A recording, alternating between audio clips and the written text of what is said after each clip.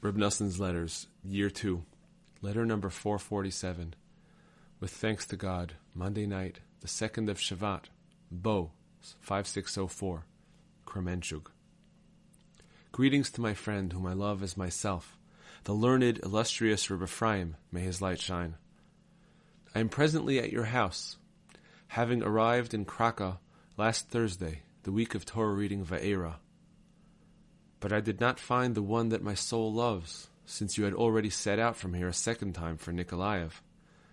You can understand for yourself how distressed I was.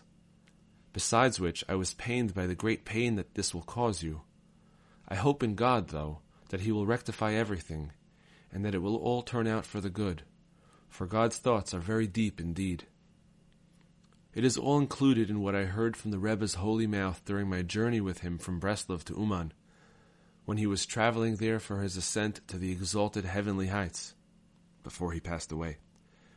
You cannot imagine even the glimmer of understandings that I have in my heart about what took place at every single moment during that time, not to mention all that is beyond my ken. At that time, he said the following words: God is great, and one knows nothing at all. Things are taking place in the world that people know absolutely nothing about.